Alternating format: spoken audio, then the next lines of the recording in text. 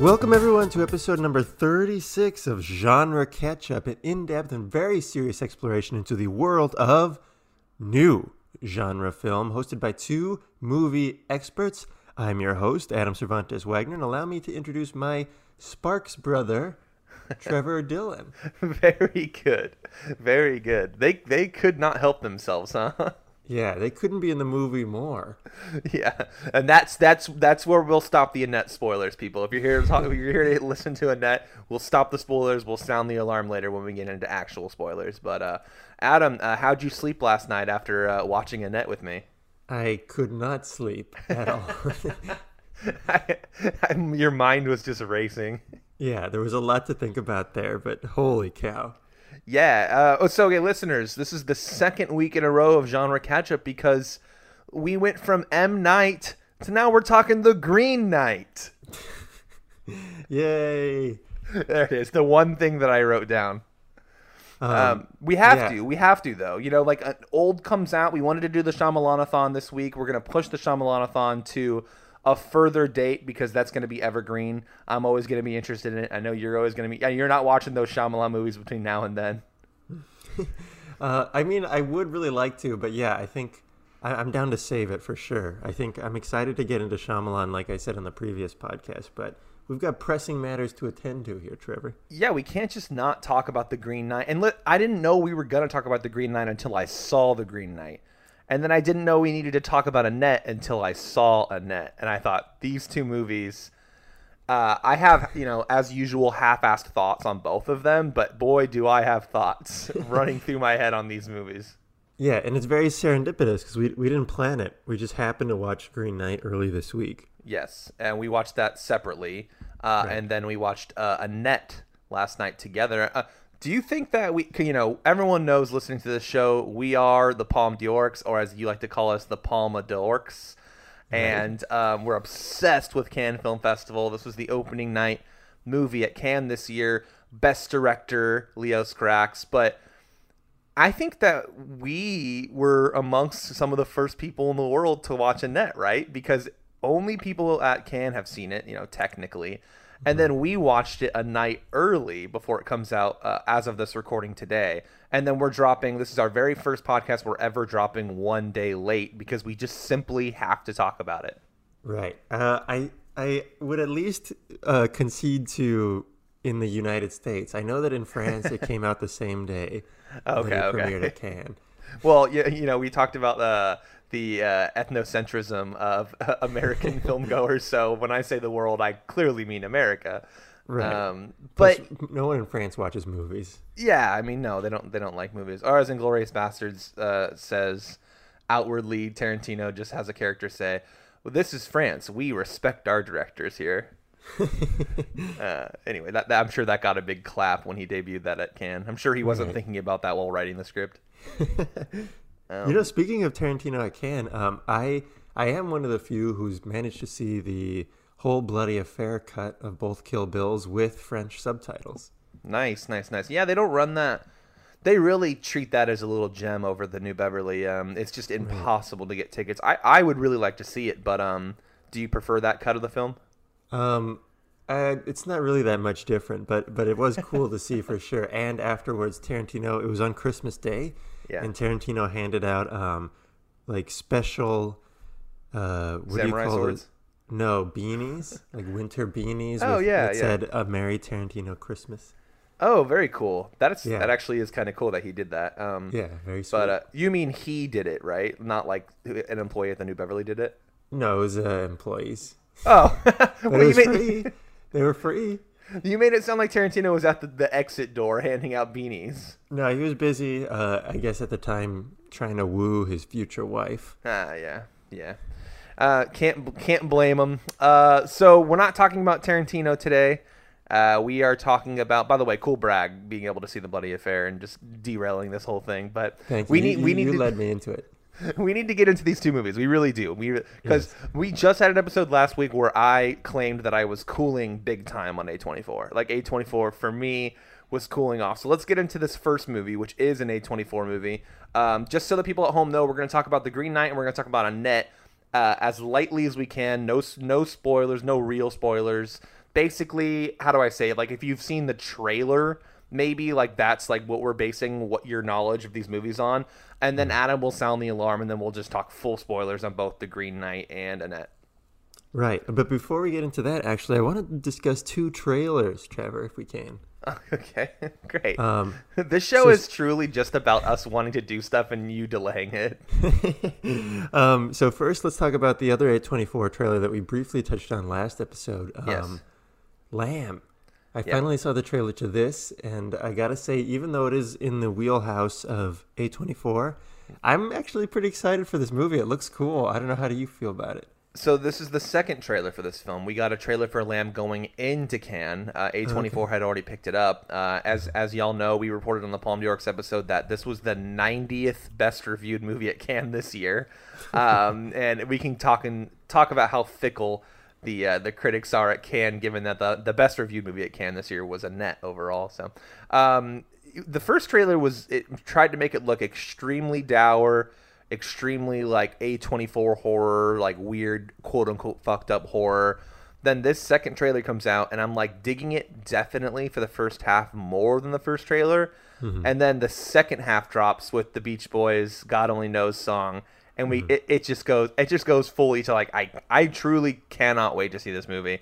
It excites me that the critics couldn't make heads or tails of it at Cannes. It makes me think like, oh, it could genuinely be very weird. I really want that. Yeah, which is, I think even the trailer reveal is very weird, because you don't know what's going on until you kind of see, spoilers for the trailer, like a human body with a lamb's head, which is sweet. So I'm into it. I am very excited. You know, it is still very much A24, and I do kind of hope they can distance themselves a little bit, but I'll see it. I don't care. Awesome. What's your other trailer? My other trailer is for Flag Day. Did you get to see this? Yeah, I knew you were going to say it was for Flag Day. Here's the weird thing. Here's the weird thing about you and I. We don't live in the same area, but you work in an area where my buddy Ian lives. So every once in a while, I'll go see a movie at the same movie theater that you see movies at. Like just kind of serendipitously. So we probably saw The Green Knight in the exact same auditorium with the exact same trailers. Oh, yeah. Okay. Yeah. Was it in the very back? It was. It was in the very back, yes. Yeah. And I got this trailer, and it looks pretty good, Adam. I'm Sean Penn. I always forget he's a very good actor. Well, look, I have no comments on how I feel about the movie, but I want to bring up the fact that it did say official selection for the Cannes Film Festival, and we were in a theater in Yorba Linda. What does that mean? I feel like it's important that we had that play before a movie in Yorba Linda, because I think there's very much the question of like, would people actually care about a Cannes Film Festival selection? Oh, I get it. Yeah. Yeah, and it seems like at least Sean Penn thinks they would. I mean, so that's an American film made by Sean Penn that just so happened to play Cannes. And then I got a trailer at that same theater for a movie called Blue Bayou, which is also an American film that played Cannes. But I don't think like that theater is playing trailers for like Titan or even like Annette or something like actually international in many ways. And I don't think that those types of movies are going to play I don't know. They probably will play the Regals. We're in a really weird time right now. Look at us getting on a tangent again, but we're in a really weird time right now for quote unquote indie distribution, where it's like Annette comes out and not a single theater in Orange County is playing it other than ours. Wow, jeez. And that's great for us and all that, but it's because no one wants to play an Amazon movie, because this movie will be streaming on Amazon Prime in 2 weeks. Okay. And the theaters A don't want to play ball with Amazon, and then B they don't believe people will come see it on the big screen when it's like it's Annette, it's the new Leo S. Carax movie. So like I get why that like AMC in Orange here in Orange County isn't playing Annette, because I don't think the people who go to AMC Orange would come see it on the big screen, but the Frida Cinema, the only art house in the county, that is the place that it should be playing, and that's where people will come see it. So, and they are going to. We're going to have a packed 2-week run of that movie. So, we're just in a weird spot right now. I mean, you're right, but I'm not surprised a Sean Penn movie had the Cannes logo before it and played in Yorba Linda, Orange County. Yeah, well, that also being said, I don't know how it was for you, but I was the only person in the theater. Yes, I was one of, and I went with my buddy Ian. It was his second time seeing The Green Knight, and then yeah, there was like maybe two or three other people in the theater, and we saw it at like 7:30 p.m. Right. Oh, I did see it at 10:30. To be fair. Yeah, that's a tough ask. All right, but let's get into it. Let's talk about The Green Knight first. Great. I'll lead us off. So this is obviously, like we've mentioned a million times, an A24 movie. This is David Lowery's kind of becoming. He's not like an A24 poster boy yet, but he obviously made a ghost story for them for very, very cheap. Generally, I think it was like $1 million budget, or even slightly below that. What did you think of A Ghost Story, Adam? Never saw it. Okay, so you have no basis for this type of David Lowery movie, like basically him working with a lot of the same key crew, I would say. Have you seen Pete's Dragon? I have not. Okay, Pete's Dragon is like a $65 million Disney movie that David Lowery made. Have you seen Ain't Them Body Saints? Nope. Okay, that's one of the either David Lowery's first or very early movies that he. Bradford Young shot that one, and has Casey Affleck, Rooney Mara, who obviously are in A Ghost Story as well. So, have you seen The Old Man with the Gun? Absolutely not. Okay, so you have not seen a David Lowery movie outside of The Green Knight. Are those the only ones? I feel like I have. I mean, those are the major ones. Those are his first five. People kind of ignore The Old Man with the Gun. We like to talk about ghost directors on the show. I have a theory that I don't know if anyone else shares. I believe Robert Redford directed that film. I don't believe that David Lowery directed that film. Mm-hmm. It doesn't really have any of the hallmarks other than like a Casey Affleck in a supporting role. It doesn't have any of the hallmarks really of a David Lowery movie. Not that he has an extremely distinct style, which we'll talk about soon, but he's like 40 or 41, and he's made these four very, very good movies, and then The Old Man and the Gun. So he's really becoming a major American director. So that's why we need to be talking about The Green Knight. What were you gonna say? Yeah, wait, isn't TOMAG considered pretty good? TOMAG? Yeah. What is that? The Old Man and the Gun. Oh, Jesus Christ. That's how we refer to it around here. Right, a movie you have not seen. Right. So how do I say it? No, I don't think so. I think it got like middling reviews. It's a very flat movie. Redford's good in it. It's supposed to be Redford's last hurrah as an actor, but that's what I'm saying is Ain't Them Body Saints, Pete's Dragon. He even brought some personality to Pete's Dragon. That's a fantastic movie in my opinion.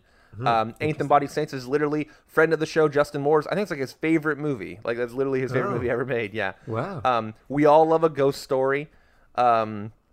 That's the thing. So that's what the reason that I didn't see that movie and I guess maybe pop on the Lowery train is just because I remember a ghost movie coming out kind of close to the Me Too movement, and then Casey Affleck was very like I didn't want to see anything with him going out, Right.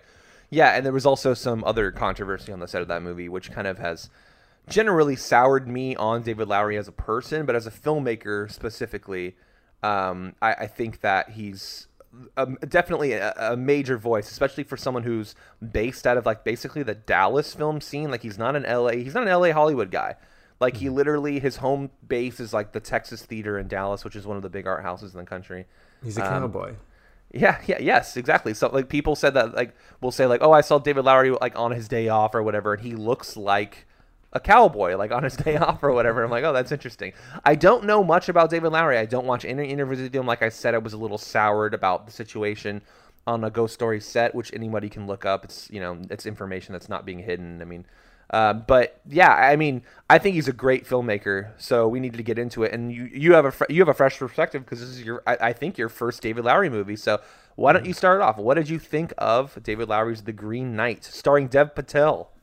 Yeah, so I enjoyed this movie quite a bit, but as I've been ruminating on it, I don't think I loved it, but I did like it a lot. I think mainly what got me were the themes of this movie. I liked what it tackled. I thought it was interesting, and I guess maybe we'll get into that a little bit more later on. And I think visually, obviously, I mean, how could you not love this movie visually? It's so stinking beautiful. And I guess what I kind of like is that it was palatable. You know, it is art house, and we see that right now. The critics really like it, but the audiences do not at all. And I think that means that it is art house. But I do think it was. I knew that going in, but I do think it was very digestible. It was not that difficult to understand. And I think I like the fact that in the beginning, Dave Patel is like a dude who wakes up drunk and then he goes home to sleep it off. But he's a knight. But you could still kind of see like, oh, this is a pretty standard starting for a movie. Right. Yeah. I mean, I'm pretty much in line with you in terms of this movie has this like really low audience score, and it's like I think it's just media literacy is just going down the drain so quickly in this country. Because I watched it, and I've had a long week. I'm sitting here recording this podcast, and I've been kind of like tired this whole week because you and I go see movies like Old at 10:20 on Monday nights. Like that's just constantly been. I know, but it's like it never stopped for me. It's like whether I'm either working really late or I'm just staying out really late when I'm not working, and I need to chill. I'm 30 years old now. I can't do that for 3 or 4 weeks on end and expect to feel decent by the weekend. But low audience score, and I'm watching it and I'm like almost falling asleep in the beginning, not because the movie's boring. It's just literally my body is shutting down. And at a certain point, and we'll talk about this in spoilers, the movie just hooked me so hard that I just like sat up and was like, damn, this movie, you said you really liked it, maybe not loved it. I think I really liked it. I think I might have loved it. Oh, interesting. Yeah, I favorited it on Letterboxd, if that means anything to you. Yeah. You don't say. Yeah, that's pretty rare. That's pretty rare. How do you feel about fantasy in general? So that's my thing is I kind of put off seeing this movie a little bit. I saw it, second week of release or whatever, but medieval movies, not for me. Other than Monty Python and the Holy Grail, just not for me at all. Sword and Sandal movies, not for me at all. Okay, because I love the Game of Thrones books. In fact, I'm rereading them right now. I'm going through them again, and so like I love to sink my teeth into like a more realistic sort of Knight's Tale, you know. And that's what got me, when he's doing his knight's quest. Right. When he goes out on the road, I was like full in it because that's what I want to see. That's my alley for sure. That's what hooked me. Is I loved the setup in the movie. It felt very based out of the poem this is based off. It was very like to that poem, I'm assuming, and I just like how Lowry kind of puts in little bits of like modernism in the movie. Like people are speaking in old speak, but also you can completely understand everything they're saying. Yeah. Like it's almost like they're doing half and half. And then like the costumes kind of seem like they're based in that medieval time, but not entirely. They're kind of modernized a little bit. We just need to talk about how we can get into spoilers, more stuff that we really liked in terms of scenes and stuff, but we need to talk about this movie basically being sold on the idea that it's like Dev Patel as like a sexy knight. Right. And that works completely. It works completely, and that's basically what the movie is, but what they're not telling you is that everyone in this movie is sexy. That's what I liked about this movie. Like the way that Lowry makes everyone's eyes look. Like we can just say the cast. It's not a spoiler. You can see the cast. I won't say who they play or what they do.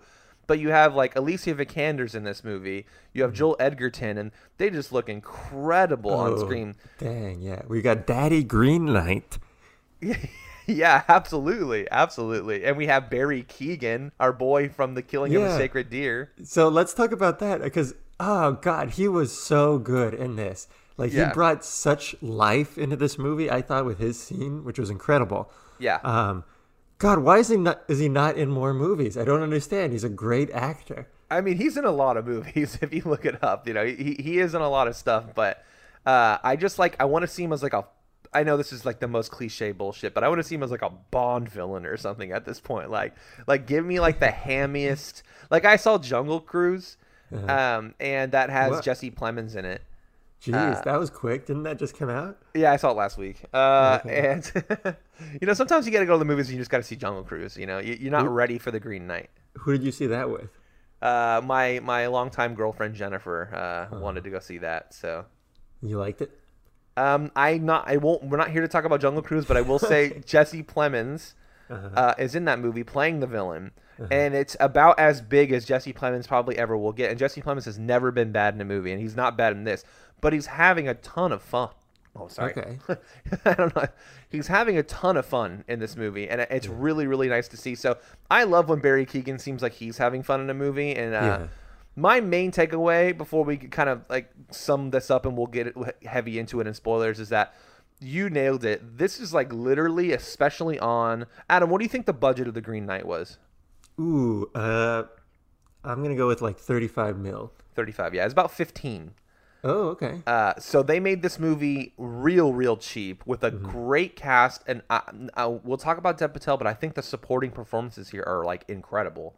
I think they're so good. I thought Joel Edgerton, who's someone I've slowly come around big time on, he is so good in this movie. Alicia Vikander is always great. Like we mentioned, Barry Keoghan is fantastic. So my boy, is his name Sean Harris from Mission Impossible, those movies?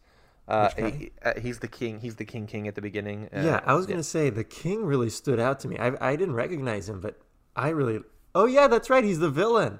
Yeah, he's been the villain of the last two Mission Impossible movies. Yeah. Oh, that's awesome. No, I thought he did an excellent job as the king. Yeah, I think everyone is great here. Right. I think Dev Patel is good, but we'll get into it. And I think this is literally the best look. This has got to be the best looking movie ever made on this budget. I'm not joking. Like this movie, shot by Andrew Draws Palermo, who shot A Ghost Story. It looks incredible. Like it truly does. Yeah, absolutely. And I think, I mean, you have to, if you want to satisfy the sort of audience like me that wants to do these medieval type of things, it has to look good. And Lord of the Rings nails it, and Green Knight nails it. Yeah, totally. Yeah, but the fact that we're even mentioning Lord of the Rings, like I don't like medieval stuff really, but like I love fantasy stuff sometimes. So when you infuse a little bit of fantasy into the medieval stuff like this movie did, I'm gonna dig it. I think Lowery's direction is very, very steady. Like you mentioned, it wasn't hard to process at all. I don't understand people. Like we're gonna sit here and sound very pretentious, but like. It wasn't very slow. Like people were like, "Oh, it's so slow and it's so dense." I'm like, "What?" Like it's not dense at all. Like literally, characters are like setting up rules. Like, and then he basically goes out on like a side quest, like you would do in like World of Warcraft or something. The movie rocks. It's really, really great. But this is a specific genre, right? This is a, what do you call it? Where it's like a character going from one thing to another on an hero's adventure. Journey, right? Yeah, I guess so, right? Even like Forrest Gump has this kind of thing going on. So even that's palatable.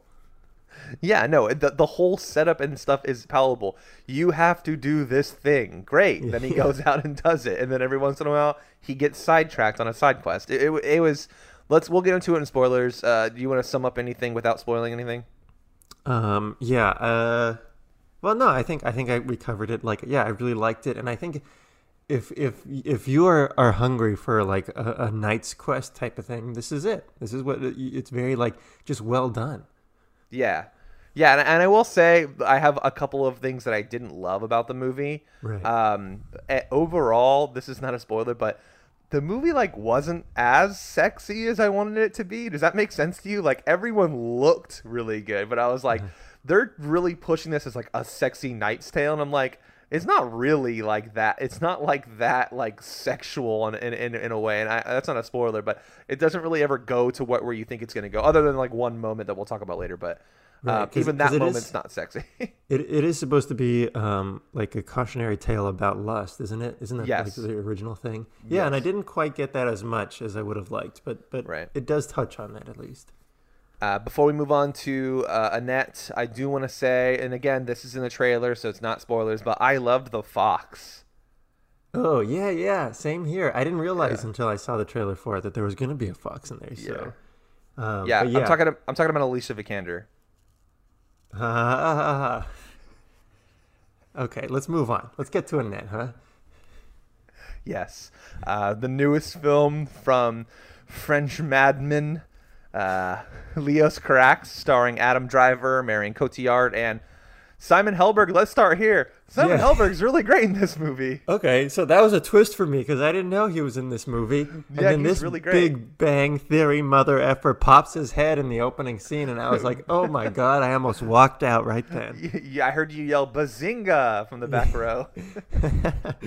That was really unsettling, and I didn't know how to feel about it. But you're right. It is, and if without getting into it, I think he has my favorite scene in the movie, maybe the best scene in the movie. I know exactly what scene you're talking about, and I laughed out loud 3 times during that scene. It is so, so good. Yeah, it's absolutely good. And I mean, should we talk about it now? Is this movie a comedy? That's a really good question. There's certainly this movie is a lot of things. Right. Again, we'll be very trim here and we will get very into it in spoilers, but this movie is a lot of things. I'd be lying to you if I said I had a full grasp on it, but I wanted to walk out of that movie and say to you, boy, I hated that movie. I knew it. So we did see this together, right, last night, and Right. You and I were in the lobby, and our friend Sammy comes out and says, "Hey, this is my favorite movie of the year." Yeah, he's literally skipping around the lobby and Right. saying his catchphrase like "I loved that movie," which he says a lot, which I love. So generally on this show, anybody who listens to this show would know that we're fairly positive on a lot of stuff. So when we get into it, I mean, I'm going to focus on the positive stuff because the more I think about the movie, the more I think about as a collections of scenes, maybe it doesn't work. Like my thoughts on like Inherent Vice or whatever, but if I ever dared to watch this movie again, maybe I would like it a little bit more. But my main problem with this movie is that it's very weird. It is definitely a weird film, but part of me feels like it's very like artificially weird, like kind of trying a little too hard. Does that make sense? Yeah, I think. God, do we talk about Baby Annette? Or is No, this- no. Yeah, we Okay. can't because that's not even touched on in the trailer. Okay, but I think that kind of touches on your aspect. I mean, Totally. you tweeted about it last night, and I think I'm in a similar vein where I know this is kind of a cop out, but I don't know how I feel about it yet. Yeah. I Well, that's don't what- know- We have to kind of talk through it in spoilers, right? But Yeah. would don't know you? if I love Let's it start or here. not. Would you recommend it to somebody who's listening to the show? Would you recommend they go see Annette? If they liked Holy Motors, I would. That'd be the Okay. only caveat. And you know, we both really love Holy Motors. Yeah, I mean, I wouldn't go as strong as that, but I do like Holy Motors a heaping whole more than this film. Yeah, I love Holy Motors, and I think that is similar in the way that like you can't really define it into a genre, but that's on purpose, right? Right, and I was shown Mave Song as like fairly into me being quote unquote into movies when I was like 19 or 20. Someone showed me Mave Song, and I was like, this is really really good. So I've liked some of the Leos Carax stuff, but I just couldn't get over the boundary of. I mean, and the performances are great. Adam Driver is great. Marion Cotillard doesn't get a lot to do, unfortunately. Like I was really getting bummed out by that. But she's very good, and like we mentioned, Simon Helberg, who would be the third build in this movie, when he's on screen, he's bringing it, and I enjoyed it a lot. Right. I got to go and rewatch Big Bang Theory now. I'm in the mood. But as what's the phrase? As a sum of all of its parts, or whatever that is.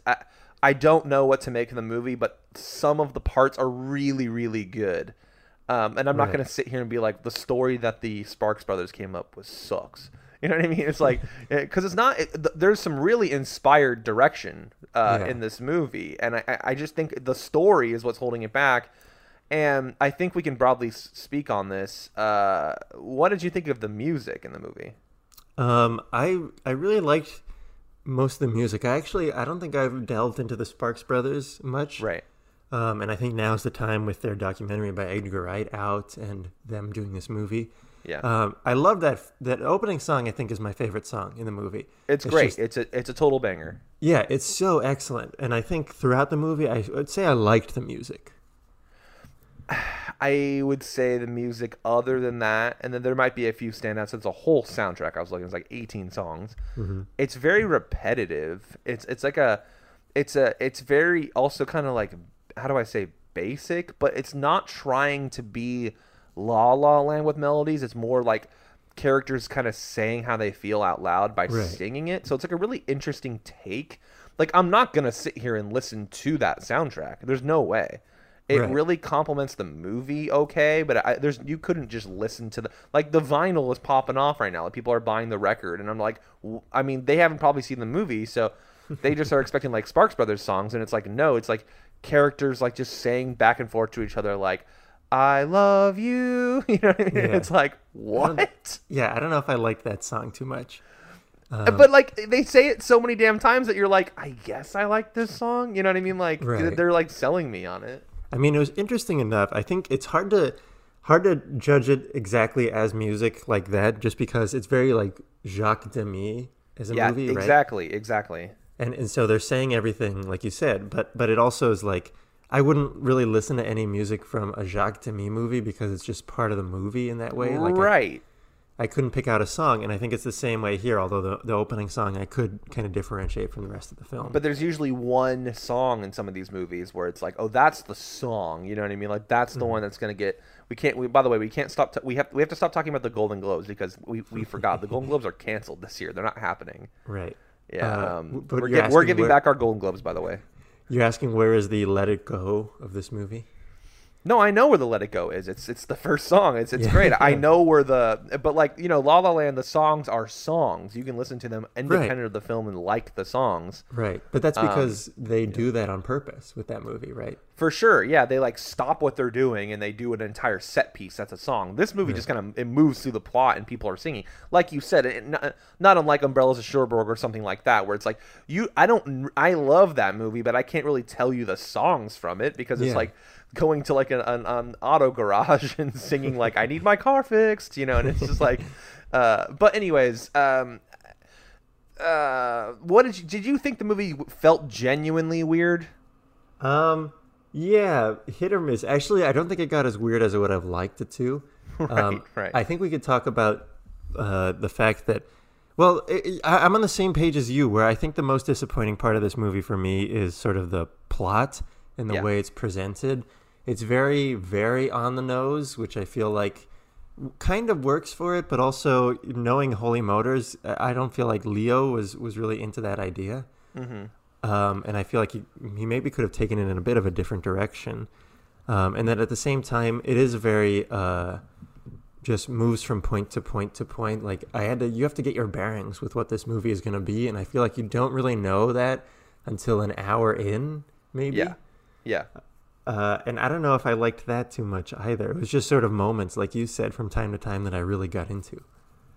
Totally, yeah. With like Holy Motors, you're kind of like trying to like unlock the key to what it is the first time you see it, and then once you get it, you're like, I know what this is, and then like the rest of the movie is very satisfying in that regard. Mm-hmm. Whereas this is like you're like trying to figure out what it is, and then when you figure out what it is, in my opinion, you're like, oh, okay, well, all right. Like, you know, like you're like, is this what the movie's about? Is it about this theme? And then the theme just becomes more prevalent, and you're like, oh yeah. So like right up top, they basically just like were very, like you said, on the nose with it. So right. And it's interesting. I think it's an interesting sort of character arc for Adam Driver, especially.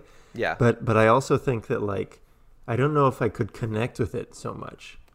No, and listen, give me 100 Annettes before you give me another Flag Day. You know what I mean? Oh like, my God, unbelievable. No, give me 100 Olbs before I have to go watch. Although I am looking forward to the Suicide Squad. I've heard good things about it, like right out the gate. But same here. You know, and we're both fans of Harley Quinn. Yeah. Well, I am. Yeah. Yeah. No, same here. Yeah, I did like Birds of Prey. Yeah. So. Oh, right. Yeah. I had that in my top 10 of the year. So. Right. But yeah, no, I you know, cinema felt very alive for like the first 30 minutes of Annette for me. Mm-hmm. And then it just kind of went on for like almost 2 more hours, and I was like, oh, I don't really know what this movie thinks it is or where it's going, and I want to know like what the original concept was from Sparks and what Leos took and did with it, and I think it's time we get into spoilers on these movies. Yeah, actually, one last thing, if you're wondering about seeing this film, is I brought a friend of mine with me to see it last night, and she's not really a big movie watcher, and so I was wondering, I was curious to see like, oh, is this going to fly with her? And I was a little nervous during the film, especially like during some of the, this is not a spoiler, right? Some of the stand-up bits. Yes. And because they went on for a long time. Very extended, yeah. And I think that's kind of where it's going to divert audiences. But she liked the film. I mean, okay. I mean, that's good. That's good. Media... Yeah. But it's a situation where maybe you should have taken her to the Green Knight. I would have been more interested because Right. the media literacy problems are with that movie. People who saw The Green Knight and didn't like them are not even going to see Annette. So like I don't get to hear that crowd score. You know what I mean? Right. So, But yeah, let's do spoilers. Let's do spoilers. Yeah. So go ahead and sound the alarm. Ding ding ding ding ding ding. Yeah, so obviously Adam is going to replace that sound with an actual spoiler alarm. So at this point, we are now going to be talking openly, spoiling The Green Knight and Annette. And I'm sorry for continuing to say the word spoil or spoilers. I know people hate that shit. So we went really long on old spoilers, Adam. So let's keep these ones as succinct as we can. Let's try to keep this episode around an hour. We want people to listen to this stuff. Let's keep it tight for these two sexy daddies that were leading this movie. And let's talk about the cum scene. Yeah, okay. I guess we're starting with Annette. Whoa. No. Yeah, the scene in The Green Knight, where Alicia Vikander in a double role. In a double role. That was awesome to see. Academy Award winner Alicia Vikander. Of course, she's playing that mistress and the old blind lady. What's that? Yes, exactly. Yes.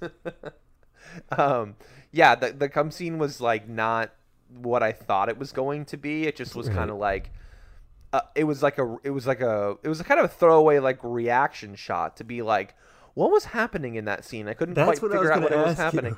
No. I'm thinking what's happening in that scene, and then he shows like the cum on the rag. You go, oh, okay. I guess I know what was happening in that scene. Trevor, could you explain it for my pure mind? What happened in that scene?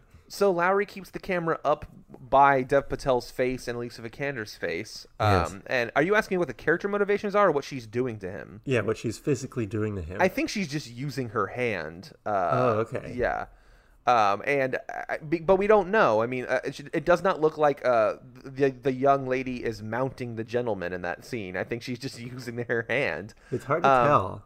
I mean, it is cool though. Like to be like the Green Knight has like Alicia Vikander giving an off-screen hand job to Dev Patel is like, A24 wanted to roll it out like that so badly. Right, they wanted to put that in the trailer. They literally, they wanted that to just be the trailer, like unbroken trailer for the film. But so you kind of said it in our previous conversation, but I was into like that first, like it was a long scene. It felt like it was like 15-20 minutes of the actual Green Knight coming in and saying the rules, and that all felt very like, I haven't read the poem, but that felt like it was like strictly to how the poem is, like everyone's sitting, and which was very cool. I love that atmosphere. It was great, and I was like, oh, is this movie going to be like 4 scenes that are this long and then just be over? Which I would have been fine with, like just 4 huge set pieces, but because I knew they were on a small budget, so. But no, the second he leaves on his quest, I literally sat up in my chair and was like, all right, cool. And then you get to the Barry Keoghan stuff, which is like that one long, unbroken take of him just talking the whole time. Such good energy there. So great. Like the movie needed that so badly. Yeah. And it needed that bait and switch badly too, to be like, oh, the second he gets out onto the moors, out of his little mini kingdom or whatever, he immediately gets fucked. Like it's and I don't mean in the good way. I mean like he gets his like horse taken and shit, and you're like, oh, this is good. We needed this. And then from there he gets free. He sees the fox for the first time, and then he goes into this sort of weird side quest to get his he gets his axe back. By seeing this ghost of a woman whose head falls off. So what's the deal with there? I think her name was like Gwendolyn or Guinevere or something like that. That was my favorite side quest in the movie. I thought that stuff was shot differently and kind of felt weird, almost like an add-on or something, but I didn't understand what that was at all. It just felt kind of creepy to me, and it was like, can you get my head from the bottom of this like lake or whatever? And I was like, I love this. I love that I don't know what it means. I love that it looks great, and it was like kind of, like I said, scary. I think there's a window into what this means with 2 lines that she says. One of them being, he wonders if she's a ghost, right? So he's about to put his hand through her. And she says, like, why would you try to touch me or whatever? Yeah. And there was some modern comedy there. Yeah. And then the second one, which is also modern comedy, is he's like, what will you give me in return? And she says, like, why would you ask me that? Why would you ask me that? I loved it. It. It's kind of like this showing that, like, the Dev Patel is kind of like this fuck up kind of like fuck boy, Right. like you said, like he wakes up, he's like drunk. He has this beautiful like woman in Alicia Vikander who he like it refuses to commit to. Right. The king calls him to the table simply through nepotism, purely through nepotism. Right. And he just like goes out on this quest, immediately fucks up, goes, meets this ghost girl, and is like, "What will you give me?" And she's like, "Why would you ask that?" I loved that shit. I thought it was Right. so great. And so I think that's got to be part of it, right? I think that's got to Right. be sort of the theme of him, like trying to figure it out and maybe still lusting after stuff, but he's not always going to get it. Totally, and not to skip ahead too far, but my main problem when this is skipping ahead to the end of the film, my main problem with the movie is the sequence where we don't know we're flashing forward, but we're flashing forward. You know, he cowers away from the Green Knight. He doesn't want to get his head cut off, and then we kind of get this like how things would work out situation where you don't know that's what it is. Mm-hmm. But I was really into that. I was really into this thing where he cowers away. His arc doesn't change really. He goes home. There's like, you know, all this bad stuff happening, and then there's that beautiful, beautiful sequence towards the end where like the world is literally caving in around him. There's the incredible sequence where he has the child with Alicia Vikander who gets taken away. Then he gets a new queen. Yeah. And then he immediately, go ahead. Which fits into that theme, right? I mean, that's what we wanted more of, is that sexy bad boy. Yep. Yeah, it's like he takes the kid and then he holds the kid's hand, and then we immediately cut to the battlefield. It's like with the coolest shot of the movie from behind his head. Yeah. It's so good. And then he goes to his child, his kid who is dying on the battlefield. Right. So his kid is dead. Comes back, he's sitting on like his throne in that little thing, and you can just kind of, the camera's just kind of revolving around him, and like the world is kind of caving in around him. And then he gives this great look to the camera, and then we cut back to him with the Green Knight. And I'm like, damn, end the movie. Right. You know what I mean? There's like give me, like, show me. But then, you know, I do not hate the ending of the movie where he comes back and he says like, all right, I'm ready. And then like the knight says, okay, you've learned now. You know what I mean? Right. And then there's the killer last line. Yeah. Now off with your head. I love it. I love the last line. How did you take that line? Did you take it ambiguously? Did you take it as he's going to cut his head off? Or do you think he was just, it sounded like he was kind of playing around. Yeah, I think because before that he says like, you've done well, right? Right. He's like very praising the kid here. I think it's like, I think he says it pridefully. I think he's proud of him, but I did take it to mean that he was going to do it. Right. Well, okay. So you're saying that he literally was like, "I'm proud of you. You've completed your arc or whatever," and then, but you're saying that he seriously is like, "Now I'm going to cut your head off." Yeah. Oh wow. Yeah. I think it can be taken either way, but Right. I hated the. So people were complaining about the fonts throughout the movie. I loved the fonts. I thought they were great. That's cool. I love the chapter title, "The Beheading at the Green Chapel." Yeah. So great. I hated the Green Knight title drop at the end. I thought it looked terrible. Oh, in the tree as it fades away. Yes, and then it just cuts to this beautiful font, like written for the screen and directed by David Lowery. And I was like, just use that font. Like that font is so great. Yeah, but at least it has a purpose, right? I mean, there's a reason that that it's in the tree there. Sure, and there's like there's a choice that's made and stuff like that. Right. All I like is movies with choices, and this movie makes a lot of choices, and they just so happen to strike the right chord with me. Mm-hmm. I really loved it. What did you think of Joel Edgerton?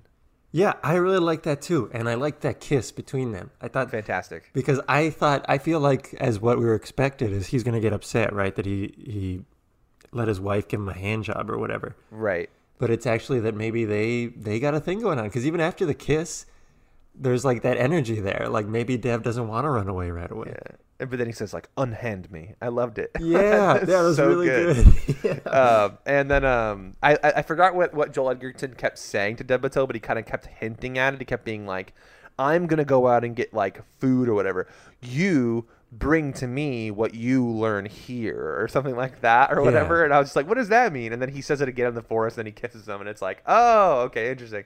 I did love after the completion of the Alicia Vikander scene, how she just says like, "You are no knight," and she just walks away, and I'm like, "Fuck, that's so rad." That's It's good. so good. Yeah. Anyways, I mean, I cannot sing the praises of this movie enough. I have a group chat with 3 former guests of the show, Ian, Zishan, and Justin, Thanks for and the invite. it's yeah, you'll never get that invite over my cut off head. You'll get that invite.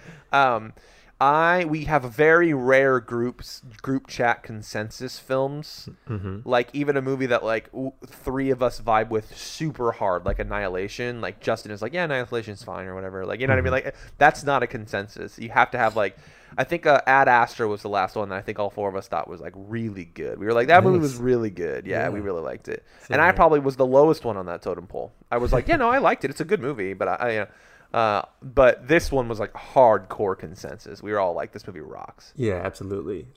So we gotta, before we move on, we gotta talk about the giant scene, right? Yeah, yeah. What was the deal with that? I mean, I could not have predicted that was going to be in there in 1,000 years. Yeah, so I believe the scene previous, he eats the mushrooms, right? Oh, right. Yeah, and then he but then he throws it up. So you're like, oh, maybe Yeah. he won't trip. But when he's eating the mushrooms, I go, here we go. Here's our drug trip sequence in this sexy night movie. Right. And then I think that's what it was. Right, because the camera right before it does turn upside down. Oh, see, now that's something that my group chat will make fun of, is when Ari Aster turns the camera upside down in Midsommar or whatever like that. And when we're just like, man, what a hack move. I swear to God it worked here. Yeah, because I feel like now, I mean, I don't know if I was thinking about it before, but I feel like now that's definitely setting it up for this is the drug trip. And the locations, my God, Yeah. they were so beautiful. And a lot of it was CGI, and just the use of CGI and practical to make a movie like that for $15 million. Dude, I gotta watch it again. I'm gonna call Ian up after this episode and be like, we gotta go watch The Green Knight again. Yeah, It'll be his 3rd time, and I guarantee he'll do it. Do you think this movie's going to end up like released on Criterion when it comes out? Oh, that's a great question. Oh, that's a great question. Because I'll probably see it again when it comes out and buy the Blu-ray, because it's going to have a cool cover either way. No, this movie was enough of a hit financially for A24. It's not going to make them any money, but it's almost going to not lose them money to where they're going to put out a proper Blu-ray release of it, and so that they can net positive on it. But Uncut Gems. Yeah, but Uncut Gems made a bunch of money. so they probably could. And Uncut Gems also had a Netflix deal. Right. And yeah. so it went from theaters making money to Netflix immediately to Criterion. Right. I can imagine. Have you seen the bright red poster with this one, the Green Knight poster? Yeah. I mean, I could imagine that being the front of the Blu-ray. God, it's just so cool. I mean, yeah. So we're going to be spoiled either way. Yeah. Yeah. We're blessed with this one. Right. I'm glad you liked it. I mean, I had a feeling. Again, you bring up how it's not that hard to decipher this movie. It's kind of like the themes are just right there, you know. Yeah, and so you get why I said that Olivia Rodrigo is going to be our modern Green Knight. I still don't understand. Are her songs like not subtle at all? No, but because she got fame right away, like the day that she had dropped her album. You know, that was her first album, and everyone was listening to it.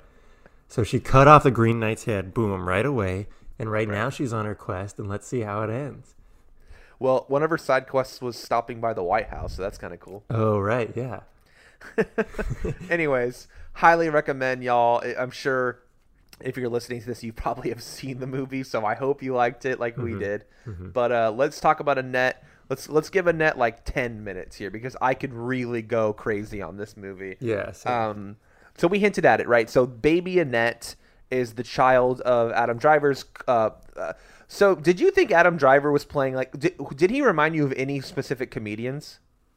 Not entirely, but I think it worked. I think he definitely captured that vibe. So he seemed like a darker Bo Burnham. I'm not sure Right. if you've seen any of Bo Burnham's stuff prior to Inside, which I think Inside is great. I don't care how corny you think I am. I think that Inside is great. Of course, this was made before.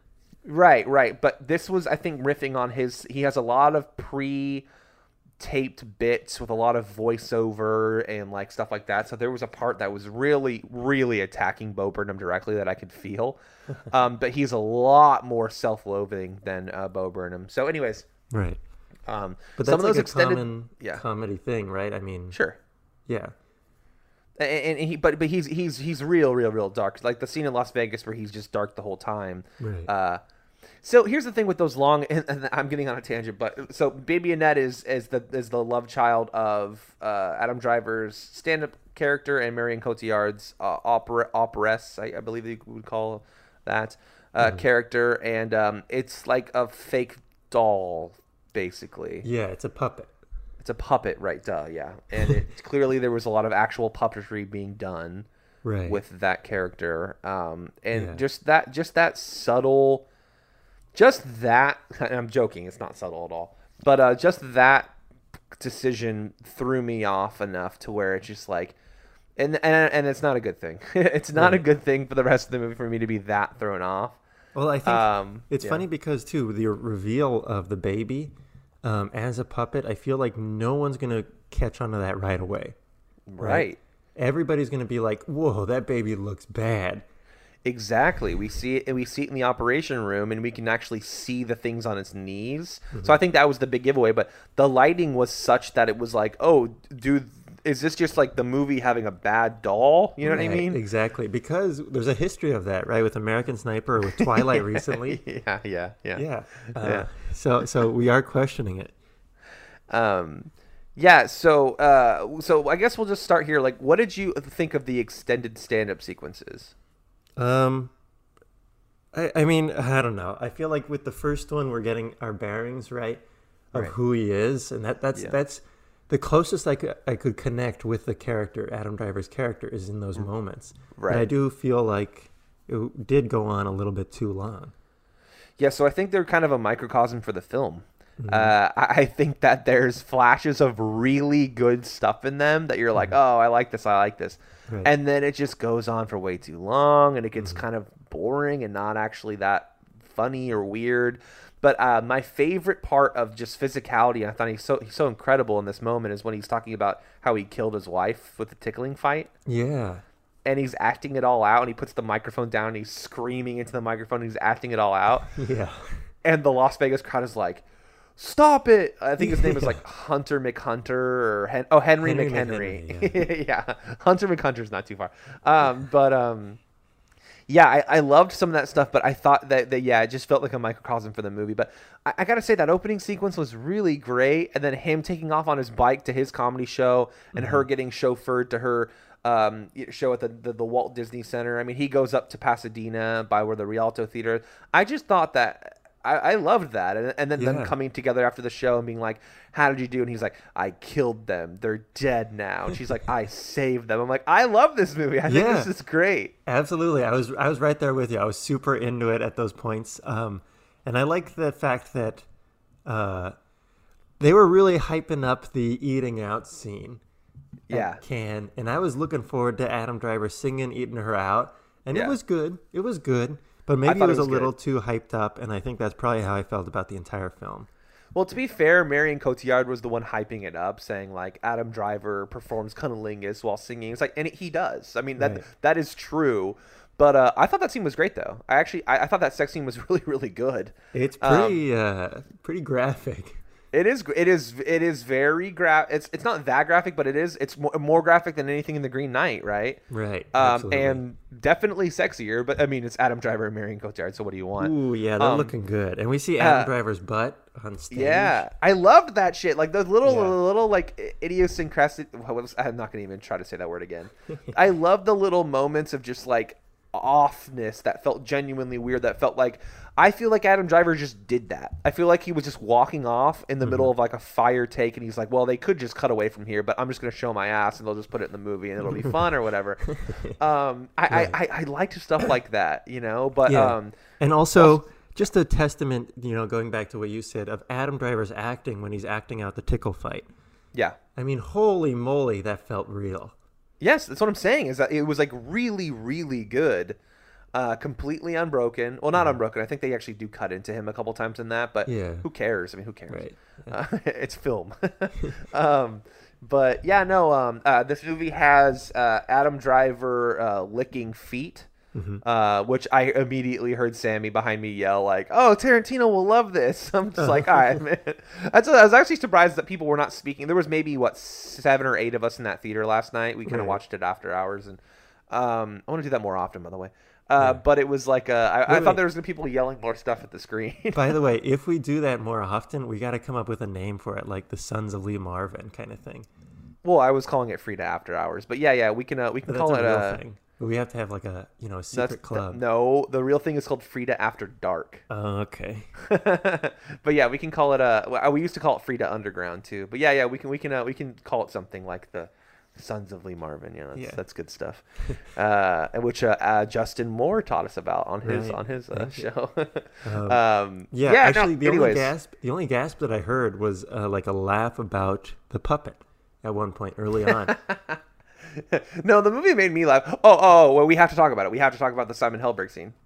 Yeah. So I think that was my favorite. It seemed like that was also Sammy's favorite scene in the movie too. Yes. Where he's conducting and he's speaking to the camera and he says, "Excuse me," as he gets into it. So good. He does it 3 times, which I love. Really good. I love how he does it the second time. You're like, ha, that's funny. And then the camera is slowly revolving, and you think he's just gonna finish up what he's saying. You're like, well, we're not gonna do it a third time because he only has a few more words to say. And right before he says the last few words, he goes, "I'm sorry, one more time," and it like spins around him. It's so good. Really good. I really wish the rest of the movie had that energy. That's what I'm saying. Is like that. There's moments of very inspired stuff. That's like probably not in the script, right? Like that part's not in the script, but like I think Leos, maybe it is, but Leos is like, I'm gonna do this really interesting thing with the camera. Simon Helberg is just like crushing it. He just seems like all coked up as a conductor, and right. He's no mint guy. And right. Annette has tragically passed away. Oh, what did you like the boat scene? I went again, like the movie. I went in and out on it. I was like, this looks good, then this doesn't look good. This looks good, this doesn't look good. Absolutely, I was right there with you. I was like, because the poster is that scene. Yeah, and the poster looks fantastic, I think, and I guess maybe that spoiled me a little bit because it didn't quite look as good as the poster. Yeah, it was like right when they came out on the deck, there was that rear projection stuff going on where it was like you could see, and I thought that all looked great, but the second we pulled out to a wide and the camera was kind of clearly off to like a fake boat on a. Yeah, anyways, it's like so obviously a stage the whole time. Yeah. I can't remember if this movie was acquired by Amazon or it was funded by Amazon, but if it's the latter, you really could feel the Amazon money and the way he was directing it, where it would be like just a simple scene of like Marion Cotillard in the pool doing a backstroke and the camera is like above her following her the whole time on a crane, where you're just like, this is like really interesting stuff he's doing. And then other time it would just be like, set a camera down and we're just going to watch Adam Driver do stand-up comedy, which is like, that sounds like a great movie, right? But I just, it didn't gel together for me in the end, and I'm talking passionately about stuff I liked, but I thought that the line when so like I'm laughing about it now, but I hated it when it happened. But when Baby Annette plays whatever the hell they thought that the Super Bowl halftime show was. Oh yeah. It was like clearly some European stadium, but they were like American football players. Right. And she's playing, and we're cutting to Adam Driver like freaking out up in the box, which I think is funny. And then she just says like, "Daddy kills people." Yeah. So like that I scene that. I hated, but that line was so funny. I liked both of those things actually. I like sort of the mood of that halftime bowl. I felt it was very grandiose, and I thought it paid off. And then we get Baby Annette flying in on some drones, which is nuts. There's something the movie built so much to that absurdity that there was something about it that really turned me off of being like, boy, they put a lot of money into this dumb movie. I don't know. It worked for me. I mean, I agree with you that it was like a sort of a dumb climax moment. But I liked it. I thought it was ridiculous. But let's talk about sort of the on-the-nose aspect of all this. I mean, even with that great scene of, what's-his-name, conducting, it was still very on-the-nose. He's still just telling us how he's feeling about it. And a lot of the music is very on-the-nose, all the lyrics that they're singing and whatnot. Right, but isn't that what a musical is? Is just the characters singing their feelings out loud? I guess so, yeah. And so I guess that works, right? I just mean the thematics of this male. The movie is very much about Adam Driver, Right. which was what was kind of bumming me out. When I was like, Marion Cotillard seems interesting. Why are we not with her? Like more often or whatever. And then she dies like Right. halfway through the movie, and I'm like, oh, now I'm stuck with Baby Annette and Adam Driver. But Right, which is also, and then it touches on the Me Too thing. There's like a panel of Yes, women that I yes. thought was a great scene, great. but I don't even know if it was real. It was not real, but she had. I'm going to guess in the movie it wasn't real because she was sleeping. She woke up from that nightmare. Right. But I think that she had feelings about it. You know what I mean? Right.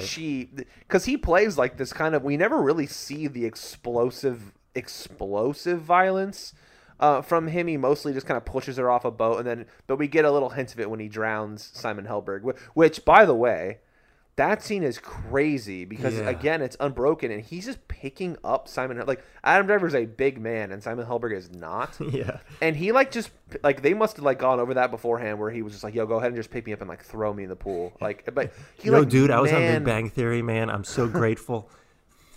He manhandles him in that scene. It's like, holy shit. Like, even the way he picks up his dead body and moves it around, and I'm sure that wasn't Simon Helberg at that point, Right. but it was like, whoa, like this is definitely like a decision to have him Right, I buy Driver as Driver's got to play that character somewhere outside of Annette, where because he there's a moment in one of the stand-up scenes where he stops everything cold, and we cut to a close-up of him, and he says some really intense shit into the microphone, Right. and it just silences the room, and you're like, man, imagine this guy if he played I'm not talking about, again, I'm not going to talk about a Bond villain, but someone who is he never plays that loose cannon character. I feel No, like. but he does. He plays a toxic character in Girls, where he got his start.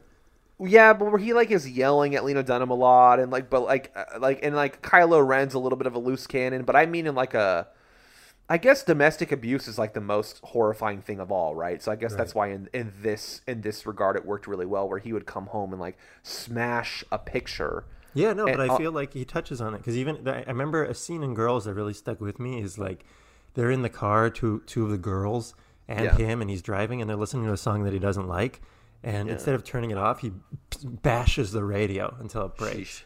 Sheesh. Yeah, no, he's very believable as that, right? Because I think he's just such a big presence. But the movie is about it just seems like it's about male privilege and just absolutely. Kind of getting him all the way to where he got to in jail. And then I was thinking the whole time, man, why am I not feeling anything watching this movie? I'm not feeling. And then they bring in the real girl at the end, and there's a little bit too late where I'm just I'm feeling a little bit here. But I found his character to be off-putting completely. I didn't feel bad for him at all. Right, exactly. And I think it makes for an interesting story, but even so, it was really hard to connect to that character at all. I did kind of connect to the Helberg character. Oh yeah. Yes, that's what I'm saying. Is he was. That's why he was the best character in the damn movie. I didn't want to, mind you, because of the Big Bang Theory thing. He stuck out like a sore thumb in the trailer, right? Academy Award nominee Adam Driver. I didn't see the trailer. That's why. Academy Award winner Marion Cotillard. That's the thing. It was a twist for me. He popped in the screen during the opening thing, and that's what got me. That rules. And the Spark Brothers cannot stay out of this movie. Right, exactly. Which I kind of liked. And even Leo was at the beginning just like Holy Motors. He puts himself That's cool.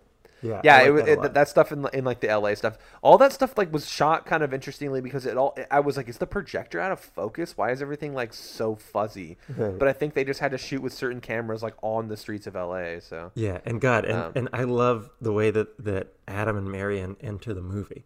They just walk down the stairs. Yeah, doesn't Marion Cotillard look just like such a normal lady in that scene? Yeah, absolutely. And then we cut to her being just this opera star. And anyways, I don't have much else to say about the movie. Wait. One more thing is back to the on the nose thing. I mean, a Baby Annette's being a puppet the whole time. How do we feel about that?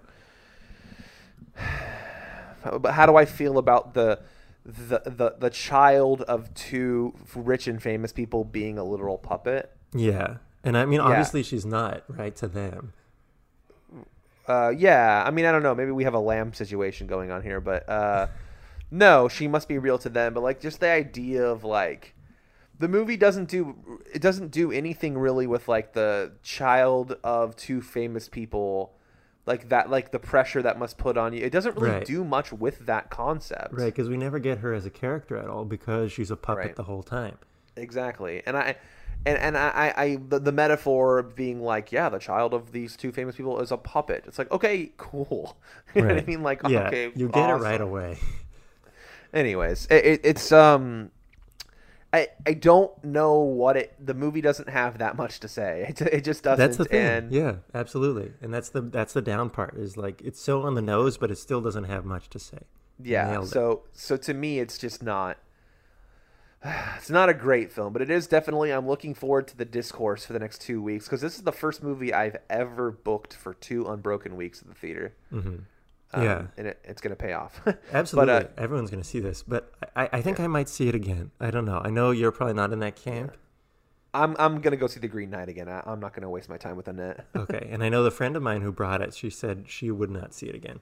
But even though she liked it, but I think I would. I think I would like a year or two from now and try to reflect on it.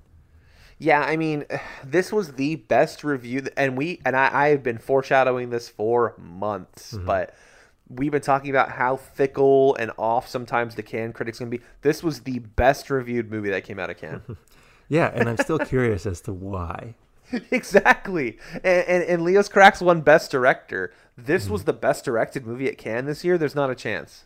Right. But it was well done. It was still well done. Yeah. There was some really good flashy stuff for sure. Leos is not the problem here, I don't think. I don't think he's the problem. And the actors are not the problem.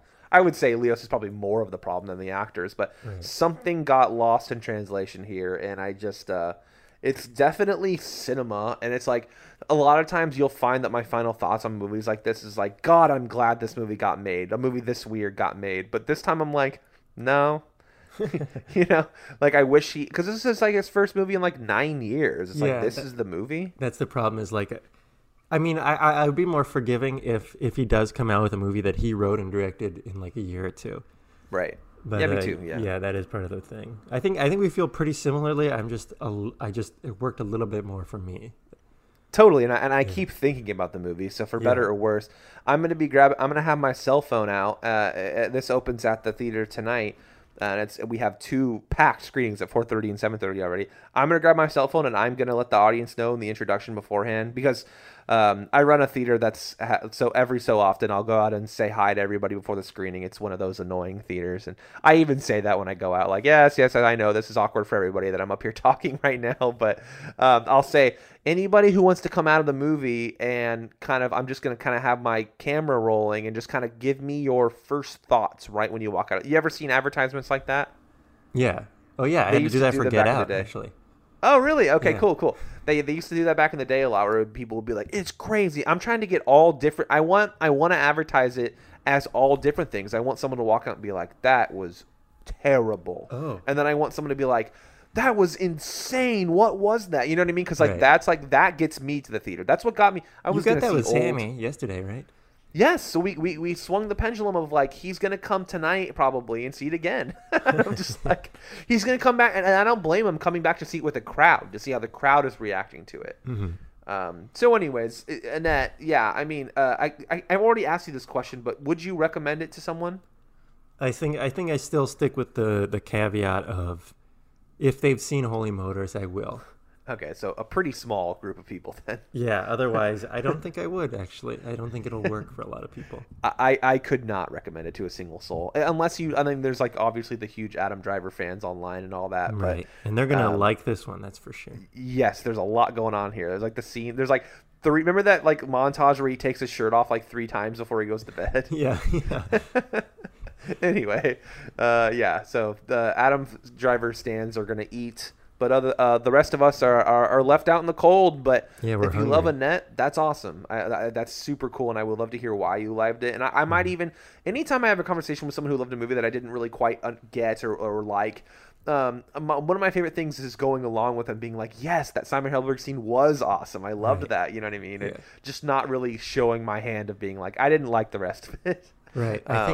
I I think that's the thing is like I'll understand if someone does say they love it, I understand. And if someone says they hate it, I also will understand that. Right. Okay, Adam, that'll do it for 2 weeks in a row of Genre Catch-Up. We'll be back to our regular main feed series next week with the intro to heist movies. Can you believe it? I can't. I'm very excited to get into it. I have some guests lined up already. I'm excited to see what we're going to see. Awesome. And do you have any plugs you want to give us before you get out of here? Just check out my website, Adam J.C. Wagner, where I post the stuff I make. Awesome. Also, I was hosting this episode. Thank you very much. What's that? I was hosting this episode. Trevor, do you have any plugs you want to make? I'm on Letterboxd at Captain Dills, personal at Trevor Dills on Instagram and Twitter. And as always, follow us at Ghost Party Pics on all other socials. Sorry this episode dropped a day late, but we had to talk. We need to talk about Annette. Right. And thank you for sticking with us. And, Trevor, we have officially dumped the garbage truck. Okay. Bye. Bye. You got a new bottle of ketchup? Sure. It's on!